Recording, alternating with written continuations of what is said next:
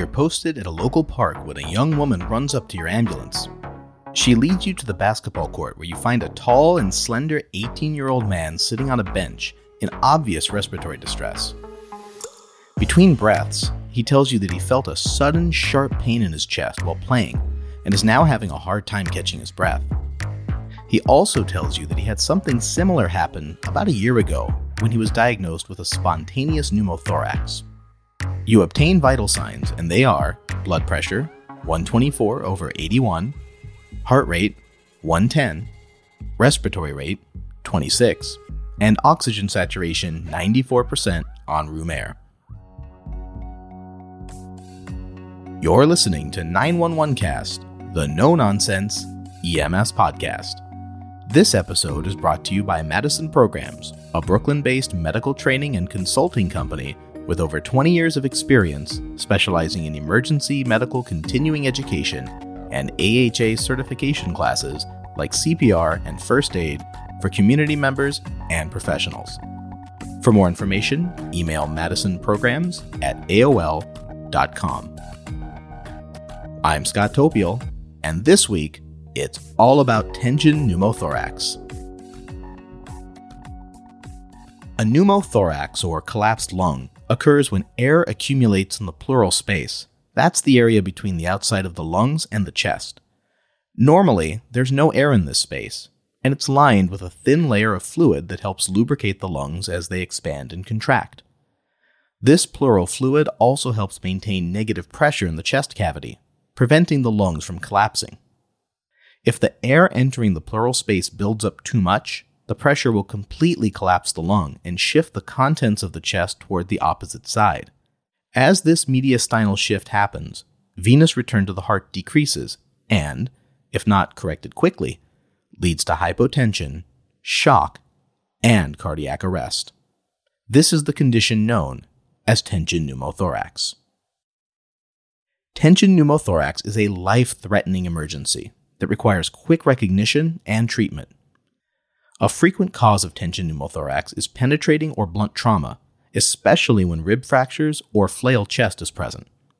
Other causes include positive pressure ventilation and spontaneous pneumothorax. It's important to know the difference between a simple and a tension pneumothorax. Both types of pneumothoraces can cause shortness of breath, pleuritic chest pain, and decreased lung sounds. Traditionally, paramedics and EMTs have been taught to look for tracheal deviation, that is, movement of the trachea away from the center of the neck, to identify a tension pneumo. Unfortunately, the evidence tells us that this isn't a reliable indicator. So how do you know the difference? Simple. If your patient is symptomatic but stable, with a good blood pressure and oxygenation, they likely have only a simple pneumothorax. In that case, monitor them closely, provide high-flow oxygen, and treat any other life threats. On the other hand, if your patient is unstable, with signs of severe respiratory distress or hypoxia and hemodynamic instability such as hypotension, tachycardia, and signs of shock, then you're probably dealing with a tension pneumothorax and it's time to take action. Needle thoracostomy is the most common field treatment for tension pneumothorax. This is a rarely performed but truly life-saving intervention.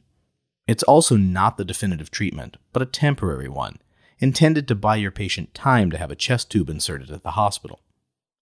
Since most paramedics will only perform this a handful of times in their careers, it's really important that you seek out opportunities to practice, even if it's just on a mannequin, so that you can maintain some degree of proficiency and familiarity with the procedure. Needle thoracostomy is performed by inserting a large bore catheter, usually 12 or 14 gauge, through the chest wall on the affected side and into the open space of the pleural cavity. In the case of traumatic cardiac arrest, you'll want to consider bilateral needle tees. Once in place, the built-up air in the chest will vent through the catheter, relieving the pressure and allowing the lung to return to a more normal position and begin reinflating. When successful, the relief is virtually instant, and the patient's vital signs and presentation improve quickly. So here's the part where things get a little controversial. As I say in most episodes, always follow your local protocols and medical direction. In many places, the approved site for needle T is the second intercostal space at the midclavicular line.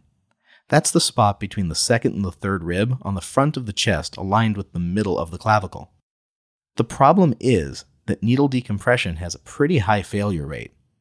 One study that looked at 10 years of pre-hospital data found that up to 3/4 of needle thoracostomy attempts were unsuccessful. In order for this procedure to work, the needle needs to actually enter the pleural space. In most failed cases, the chest wall was too thick, and the needle didn't go far enough to vent air. According to the 10th edition of ATLS, the preferred site for performing needle decompression in an adult is at the 4th or 5th intercostal space, anterior to the mid-axillary line. The reason for inserting your decompression needle in this location is because the chest wall is significantly thinner here than at the traditional anterior chest site. The thinner chest wall increases your likelihood of successful decompression to about 85%. Once you've selected your site, there are varying methods for insertion. One common method is to attach an empty 10 milliliter syringe to the needle and then direct it just over the rib into the intercostal space. In other words, if you're inserting at the 4th intercostal space, at the anterior axillary line, you would insert your needle just above the 5th rib. Remember that veins, arteries, and nerves run beneath ribs, and inserting under rather than over the rib increases the chance of injury. Pull back on the plunger of the syringe as you advance the needle. While you're in the chest wall, you should feel resistance, similar to as if you would put your finger over the syringe while trying to pull back. Once you enter the air-filled pleural space, the resistance will disappear and you'll be able to aspirate the syringe. Then, remove the syringe and advance the catheter into the pleural space like you would an IV, disposing of the needle. There are a couple other pitfalls to be aware of. First, correctly locating the intercostal spaces can sometimes be tricky, and the time to find out that you're not really great at counting them probably isn't in the middle of a really bad trauma. Another factor is the length of your decompression needle. You should use one that's at least 8 centimeters or about 3 1/4 inches long. Since the average chest wall thickness is thought to be around 5.5 centimeters or around 2.5 inches, shorter needles like a standard 14-gauge IV catheter are simply too short to be effective. You want to insert the needle at a perfect 90-degree angle. If you go in at a different angle, you'll increase the distance that the needle needs to travel, likely resulting in failure. People sometimes ask me how they can tell the difference between cardiac tamponade, a condition where fluid or blood accumulates inside the space between the heart itself and the fibrous protective sac that surrounds it, known as the pericardium, and tension pneumothorax. When the pericardial space fills with enough blood, the heart can't expand and the victim goes into shock and ultimately cardiac arrest. The signs and symptoms and traumatic mechanism of cardiac tamponade are very similar to those of tension pneumothorax. The way to tell the difference is simply by listening to lung sounds. If they're absent or diminished on one side, it's a pneumothorax.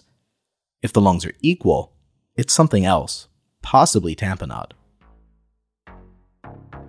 Back on the basketball court, you give your patient high-flow oxygen and place him in a position of comfort on the gurney. As you begin loading him into the back of your rig, he becomes agitated and starts to appear pale and diaphoretic. You recheck his vitals and find that his blood pressure has dropped to 68/39. Your partner tells you that he can't hear any lung sounds on the left side. Based on your patient's history, you suspect that he's experienced a spontaneous pneumothorax that has now become a tension pneumothorax. You place a decompression needle at the 4th intercostal space, anterior to the mid-axillary line, and while you don't hear a rush of air, you do notice that your patient's condition improves almost instantly, with his blood pressure now 117/79. You transport him to the hospital, and he's discharged 5 days later. Tension pneumothorax is a life-threatening emergency that requires quick recognition and decisive action on the part of the EMS provider.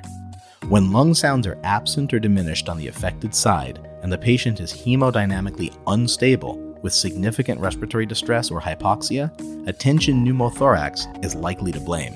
Insertion of an adequately sized decompression needle, ideally at the 4th or 5th intercostal space anterior to the mid-axillary line, should provide quick but temporary relief of this condition until a chest tube can be inserted.